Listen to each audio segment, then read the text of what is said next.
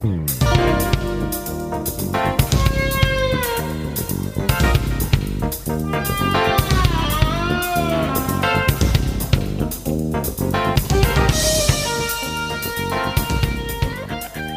to the More Perfect Union, the podcast that offers real debate without the hate. I'm Kevin Kelton, here today with TV producer Steve Leon, rejoining us. Hi, Steve. Hey, Kevin. Great to be here.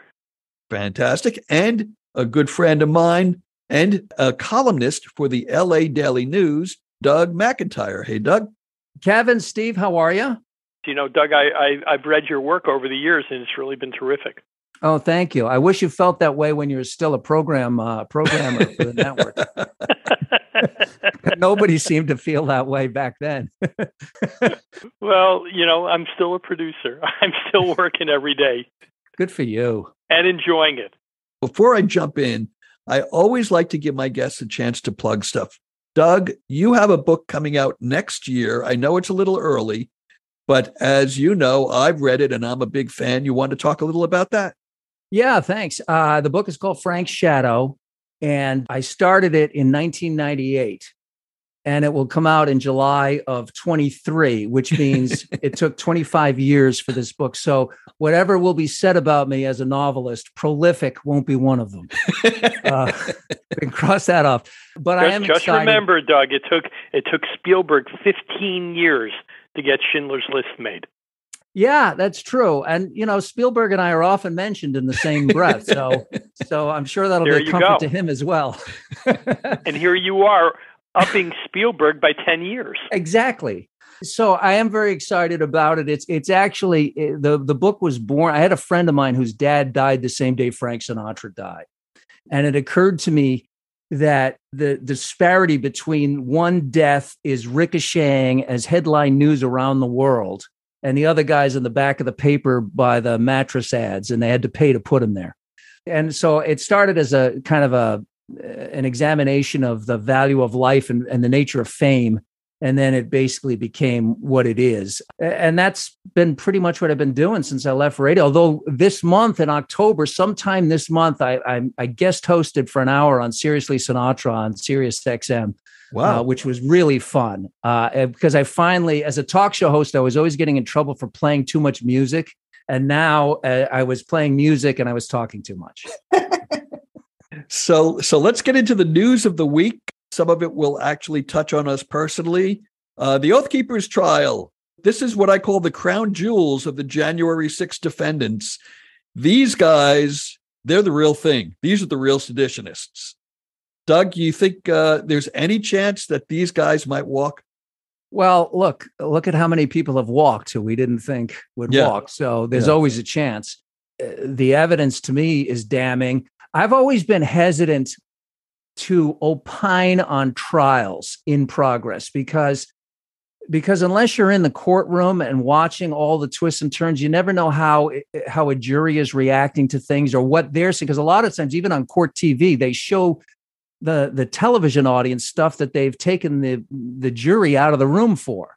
But in the context of what happened, in my opinion, there's never been any doubt that this was a coordinated, even if it was a half-assed conspiracy, there was definitely knowledge of forethought of what was happening. And there were people who were advocating, including our pal Roger Stone, who clearly was in town specifically for the event.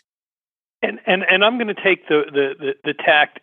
This is one of the crown jewels in the Justice Department's investigation purview.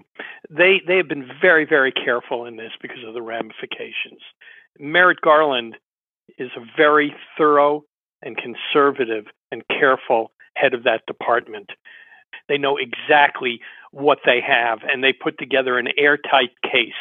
In fact, one of the things that happened just yesterday that I found really interesting is that the head of the Oath Keepers tried to throw the other four guys under the bus, which the Justice Department was ready for, by saying that, well, they all went, but I didn't. But he gave the order for them to go. This is Stuart Rhodes, so he's right? part of the seditious conspiracy himself. By the way, he didn't go because he was also under a restraining order that he was, as I understand it, he was prohibited from being within the jurisdiction of Washington, D.C. for previous transgressions. Wow. Which is a kind of an odd defense to say, well, I wasn't there because the last time I was there, I fucked up so bad, I'd be arrested if I was there. I was kicked out of the nation's capital. That's who I am. That's my defense. They also have tape of them talking about going there to overturn the election results. So there's actual audio evidence about what their intention in being there was.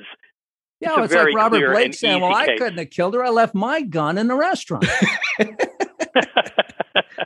What I find fascinating about this defense, and I have to confess, I haven't really studied this particular case yet. I've just heard some headlines talking about it. But what I find fascinating is apparently they have a two-pronged defense. One is they're taking each individual element of what they did and separating it and saying, well, this isn't illegal. It's not illegal to talk on social media. It's not illegal to go to Washington for a protest. It's not illegal to carry weapons. And therefore, we did nothing wrong because they're raking it all apart and taking the context away. But the part that I find more interesting is they seem to be claiming that they were there because they believed that their commander-in-chief, Donald Trump, was going to give them orders to do whatever it is that they were talking about, as if regular citizens answer to the commands of the president, answer to the commands of the commander-in-chief in a wartime-like way. Well, they were hearkening back to the Virginia incident when Donald Trump's the Proud Boys first became really a big national story, and he said, "Stand down and stand by," the famous "stand by," as if this was sort of a Praetorian Guard that was available to him when the time was right. And that's something he mentioned during the debate in October of 20. Right.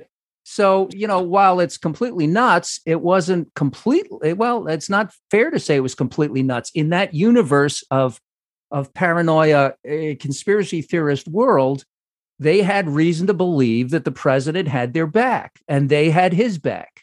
Yeah, but I think it's and I guess the Supreme Court would ultimately decide, but I think it's a bastardization of the wording of the Constitution to say, well, we call ourselves a militia. The Constitution mentions militias, therefore we answer to the commander-in-chief. Yeah, and their defense, their full defense is that they were there for Donald Trump and that he is the one who's responsible, not them. Right.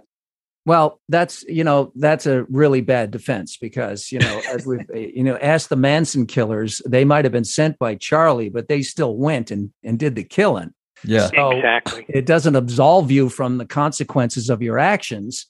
David Berkowitz said a dog told him to go out and kill him. So, I don't remember them putting the dog to sleep. No, they may have, but I'm just saying. Even more troubling to me is, I don't know if you guys had heard this, but there have been an incredible infusion of tweets in the internet universe about civil war since Trump's the raid on Mar-a-Lago. Well, that's a great fear. Yeah, I mean, I think there were something like 20,000 tweets that came in about civil war in the days right after the raid, and that has continued. The number is way higher than it had been before the raid, and there's a large group of people out there who think civil war is inevitable. Yeah, and I think it weighs heavily on Merrick Garland and the Justice Department, because the reality is, while I personally believe that Donald Trump is criminally liable for the events of January 6th and a whole bunch more, the act of arresting and prosecuting and theoretically imprisoning the former president of the United States is an act that is unprecedented, and given not only the current climate in the country, but the connective tissue of the digital universe, you have to take this very seriously, that the opportunity for violence in the aftermath of such an event is enormous. And I think that it probably weighs very, very heavily on why they got to have, if they're going to go forward with this, there can be no question mark that is left unanswered. Yeah. But even then, even if they have an airtight case, people will be so incensed that they will feel that they have to go and take up military arms, or they have to start that upcoming civil war, or whatever it is that's on their mind, feeling that their leader is being abused by a system that's rigged and against them. I agree. I mean, we're at a very dangerous moment in American history. It's enormously dangerous. And this is where now I'm just to stir the pot here a little. This is where I say I do believe that the left has contributed to this culture. Going back to President-elect Bush and the judicial coup d'etat of the Supreme Court in the 2000 election, we on both sides have been chipping away at the legitimacy of our institutions for a long time when they don't get their way. And also even like the CNN culture of Trump would fart and 14 people would run into the studios to analyze how much, gas came out of his ass and et cetera, et cetera. And they got, whiteboards they diagram where the fart went. And then and so much of it turned out not to be true, just turned out to be hyperbole. And they could be played by the Trump people by, there's a scandal. So he creates another scandal and they go running off of that. And they forgot about the one that they hadn't even covered yet. So this feeding frenzy, I think, has been going on for a while, but it is really, I think we dodged an incredible bullet on election day in 2020. And this is just, there's no way of knowing this, fortunately. But I believe that had Donald Trump won the election in 2020, I think every city in America would have burned. I think the left, all those people that are out in the streets celebrating, tenfold would have been out in fury. And in the wake of the George Floyd violence that we saw, again, there's no way of knowing, but it's just a gut feeling. So I think that the fuse has been lit in both directions. Right now, Steve, I couldn't agree with you more. I think that an arrest, an imprisonment, any kind of trial of Donald Trump is a trigger for civil war. But I think the fuse is lit on both sides. I want to go back to something you just said, because I don't agree with it, and that's I believe that the Democrats were prepared to accept the results of the 2020 election. So if Trump had won legitimately, I don't think anybody would have gone and burned up cities or tried to change the results in Congress or anything of that like. I think as unhappy as a lot of people, including myself, would have been, we would have accepted the results. We may have had to make other adjustments, like some of us may have moved to Canada, but we would have accepted the results. Like I said, we'll never know. I don't think that they would have tried to undo the results in Congress. I totally agree with you. That ridiculous, Josh Hawley and those people. I don't think that would have gone on. But I do believe that the passions were so inflamed that cities and stores got looted in Santa Monica over George Floyd shows that there's a measure of rage that is available to explode at a moment's notice and in unusual places. But again, happily, we don't know the answer to this. Well, let me take both of what you're saying and make a third hypothetical that I think maybe is going to be very interesting. Suppose that after the events of the day of January 6th, suppose the Secret Service had whisked Mike Pence away and he wasn't able to get back, and they were not able to affirm the election outcome in the Electoral College that evening. And suppose Trump and his people had succeeded in getting multiple slates of electors sent to Congress, and somehow in the process, it went to Congress to vote, and Donald Trump ended up being declared the winner. Is that when the left might have taken arms up, feeling that they had been abused and that they had been cheated out of the rightful outcome of the election, especially after the day events of January 6th? And in that case, would that have sparked a civil war? Yeah, I think it's possible. I mean, I'm just not sure that people on the left are as militant and as willing to go to those extremes. Well, that's probably true, but that's also the danger, because if, let's say, Trump wins, or even if it's DeSantis or Abbott or somebody else who runs and wins in a squeaker that the left thinks is illegitimate and really could document that it's illegitimate, if you don't have people who are willing to back that up, then you are living in a, whatever you want to call it, democracy, a clown democracy. I must say that I think that both of you guys are suffering from a global phenomenon, a blind spot that the left has about itself. And I mean it, because if you look globally, there are leftist violent acts all the time globally. You can't go 10 minutes in France without the left going to the streets and rocking buses and setting police cars on fire. We've seen it in the city of Portland. We see it in Seattle. We see it every time there's a G7 summit. And we saw it in Occupy Wall Street. The thing is, we saw it during the 1970s, during the anti-war right, of course we did. Yeah. The thing is, passions are passions. Explosive passions are not relegated to one side. With the left, you usually see young people, and with the right, you're seeing 58-year-old guys with big guts. I think it's gonna happen differently, and I believe there's a really great chance that America is going to split off into two countries. That there will be the Midwest and the South is one country, and that the two coasts will be another, and that there will be some form of a military alliance that will unite them, as well as trade agreements, but they'll have two different types of governments. And that's what I think Trump is going to ring through. Well, if that happens, once I get my MAGA country passport, I'm coming to visit you guys. Yeah, you got to have your shots. It really is going to count about what part of the country you live in. But I think it's very, very likely that at some point you may have two different united groups of states. I don't disagree with you, Steve, in this regard. And now we're getting into more of my half-baked theories. But the internet, Satan's tool, has totally changed. It is such a hugely epical event because what it did was it liberated people from geography. And Thomas Friedman wrote about this in the Earth is Flat or whatever. Kids grow up playing video games with friends globally, literally globally. And as a result, they aren't necessarily, they don't have a tie specifically emotionally to where they live. Their interests can be on the other side of the planet.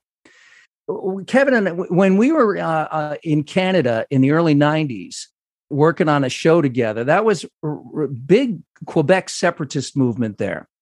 And one of the things that was fascinating about being there at that time is that had Quebec split from the rest of English-speaking Canada, it would have isolated Newfoundland and Prince Edward Island, and we would have had even newer New England because they couldn't possibly survive with a French-speaking independent nation blocking them from the rest, from Ontario and the rest of English-speaking Canada.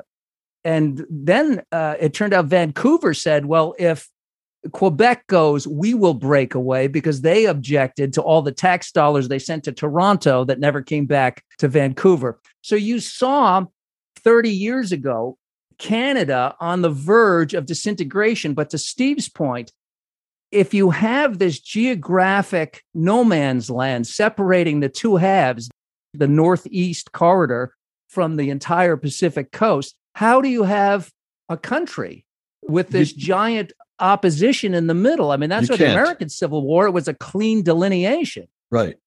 You can't. And that's why I'm not as pessimistic in that regard. I do think that there's going to be violence. It's not going to be the kind of civil war that we saw in the 1860s.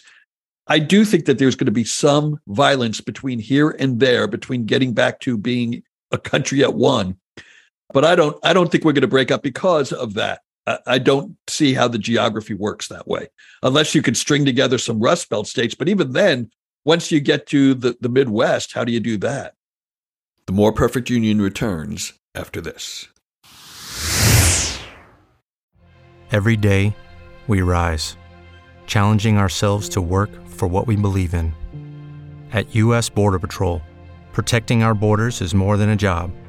It's a calling. Agents answer the call, working together to keep our country and communities safe. If you're ready for a new mission, Join U.S. Border Patrol and go beyond. Learn more at cbp.gov/careers. Picking up our conversation, Steve Leon, you had some thoughts about this whole idea of the country potentially splitting up someday. I mean, I don't know, exactly how the split happens or whatever else, but I think we're reaching a point of no return where people just are so diametrically opposed and people are so militant that they won't change their opinions. And our country has always lived and prospered through majority rule. But when people stop believing in a majority rule, and when when results are no longer counted on as being accurate, at that point, you fall into a lack of real rule-based society. And that's when something like that becomes more possible. And it is extreme to think about it, but it's literally, you're going to have one part of the country wanting to believe in democracy and rule-based order, and another saying, no, if we lose, we still win, and we can't lose an election because we don't believe that the rules have been laid out fairly, regardless. Well, you're exactly right, Steve. And that's the problem. The problem is the stolen election people believe that the election was stolen. And in the simplest way to explain it is the mail ballots that went out during COVID in California that now become a permanent fixture in California. And the drop-off boxes that are all over the place, that are still up, they're there, 12 months out of the year. They are convinced that that's phony, that is an invitation to massive voter fraud, and that it's easy for the computers, and that's why they seize on Diebold and all of these companies that make the equipment, that they wrote a campaign contribution to a Democrat, and therefore that's the smoking gun that they're in the tank for.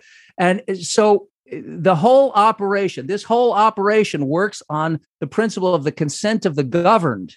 But if the governed withdraw that consent, it doesn't work at all. It's completely, the system fails. Yeah. You have groups that are choosing to say the election will not be fair well before the election is ever held. Mm-hmm. That's correct. That's the problem. I mean, it has now become a theme for a very significant group of people. 60% of the Republican Party believe that Joe Biden is the illegitimate president of the United States. 60% of one of the two major political parties. Yeah, no, it's a huge problem. And I remind you that Donald Trump was claiming the election he won in 2016 was a rigged election. So there's shenanigans. We know that there's shenanigans. There's all kinds of shenanigans that always go on in elections. And if that's what you're looking for, my old colleague from many moons ago at KBC, Dennis Prager, used to call it, before he was crazy, he used to call it the proctologist view of America, that if that's where you look, that's what you're going to see. And there's a lot of people who are blinded by their partisan hatreds, that if they want to find, in a nation of 1/3 billion people across multiple time zones, if you want to find evidence of whatever, you'll find it. And if any example is enough to hang your hat on, then you're off to the races. And it's fed constantly through, propaganda. Absolutely. So again, I love this conversation, and I could let it go on, but I want to throw in another element because I learned something very interesting overnight. Steve, you may remember, I think I railed about Roger Stone the last time you and I were on a podcast together. I love talking about Roger Stone because I think that he is the connective tissue of everything that's bad in this country. And I learned out that, Doug, you have a sort of a 1 degree of separation there, don't you?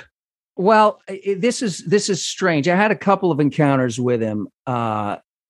So in 2013, I didn't know that much about it. I knew who he was, and I vaguely knew that he was this sort of dirty tricks operative, political operative.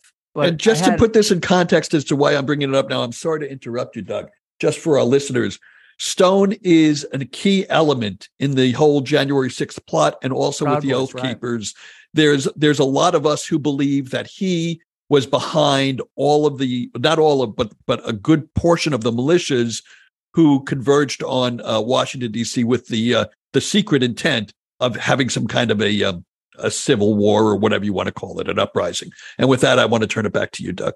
So in 2013, he wrote this book on the 50th anniversary of JFK's assassination. He wrote this book that pinned the blame, not just the blame, that put LBJ, Lyndon Johnson, as the prime organizer of the assassination of John F. Kennedy. And it's unmitigated rubbish. It's bullshit. So when you're in the talk radio business, every publisher sends you avails, author avails, except for your book and my book, Kevin. They'd mace us if we get near a radio studio with a fiction. Anyway, I get this thing. My producer says, Roger Stone is peddling this. And I said, book him. So we get him on the show and he starts to mouth off this nonsense. And I call him on it. I said, it's not true. JFK was not objecting to LBJ being on the ticket. Bobby Kennedy was. But this was just politics 101. The Democrats needed to hold Texas to win the election. And they turned to Lyndon Johnson to win the election. And it got real heated. And he says, well, you obviously haven't read my book. And I said to him, I not only haven't read your book, as soon as this is over, I'm throwing it out. And then I said, in fact, I'm throwing it out right now. And then I took it and I hurled it into a trash can and it made a really explosive thumping noise because it was, and he hung up on me. And then he tweeted out that I was the asshole of the day. And New Times down in Florida, apparently I knew somebody called me or sent an email saying, he's called you the asshole of the day. How do you feel about that? And I said, we retweeted it. It's a badge of honor. Okay. So that was the encounter. Last night, somebody sent me, I had no idea that this was a print article in New Times down in Florida in Broward County. So somebody just coincidentally just happened to send me the article recapping the whole thing. But a few years, I guess it was in 2018, I was speaking. I had been invited to speak at Politicon in Pasadena. And they put me on a panel with Roger Stone. He was going to be on the panel. And I really went back and forth about, do I want to do this? And I thought, yeah, I kind of do want to do it. I thought, but here's this. I don't know if this is interesting or not. I glibly said, I want this carved on my tombstone because it is a point of pride. But on the other hand, it's the only time in 25 years on the air that I invited a guest for the express purpose of fighting with them. And I have no problem fighting with somebody and even getting genuinely angry at somebody if it's organic. But even the loathsome Roger Stone, I felt as a talk show host, if you take the term host and guest seriously, I always kind of felt bad about the fact I just should have not had him on the show. Because it just gives, first of all, it gives more oxygen to the crappy book. But the bottom line is I'm sort of a hypocrite because I do kind of enjoy that it's in print that he called me an asshole. Well, one part of it that I want to explore, and I know we're getting way off the topic of the daily, the news of the week. But as I read this article, because I didn't hear the original interview, but in reading the article, it seems that he came in and he had written this book. And like you said, Doug, the premise was LBJ was behind the JFK assassination. Right. But at the beginning of the book, and the part that you had gotten into in this interview before it was aborted, was how he was explaining LBJ came to be on the ticket as his vice presidential candidate, right, and that he was claiming LBJ had evidence given to him by J. Edgar Hoover about JFK's affairs. Right. And that he bribed JFK. He said, if you don't put me on the ticket, yeah. Right. And what I found amusing about that is, let's just say that might have happened. Okay. Let's just say that LBJ went to him with this evidence and suggested, I have this information that if I'm not on the ticket, I'm going to put this out there and stop you from becoming president. Well, first of all, that would have made him minority leader. I don't think LBJ would have wanted that. But let's say he was even more devious and he said, I'll sit on this until you're elected, and then I'll put it out there, and your vice president will take over, right? Because you'll be, embarrassed out of office. So let's say that Kennedy thought about it and he thought, well, if I put this guy on the ticket, maybe he won't do that. Well, then the immediate thought after that has to be, well, now I've put the guy who would take my place. Right. No. And he's got this information in hand that he could put out at any time. So it makes no sense to put that guy on the ticket. It makes no sense. And look, if you read Robert Caro, who's by far the definitive LBJ biographer, spent basically his whole life right about Lyndon Johnson. There's not a shred of evidence that happened. Now, but whatever. The point is that Stone is a provocateur. There's more money to be made by making an outrageous claim and marketing it. But this is part of what Steve was talking about, the spread of disinformation. Steve Bannon famously said, we're not running against the Democrats, we're running against the media. And the way to beat them is to flood the market with bullshit. That's a direct quote. And that has been the MO from Jump Street, that you just put so much stuff out there that people now, they can't absorb it all. So you just end up retreating into your own belief system. You believe what you are inclined to believe, both pro and con. Yeah. That's where we're at. My conversation with Doug McIntyre and Steve Leon continued as we covered a wide range of topics, including where the country goes in the future and the effect of the news media on that direction of the country. And that half of our conversation will be coming in a future episode. So tune in again for the More Perfect Union. This is Kevin Kelton saying thanks. We'll see you soon.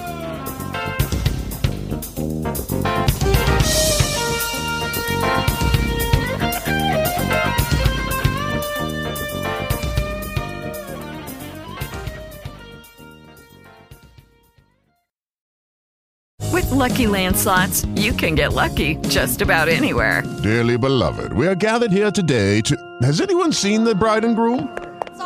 Sorry, we're here. We were getting lucky in the limo and we lost track of time. No, Lucky Land Casino, with cash prizes that add up quicker than a guest registry.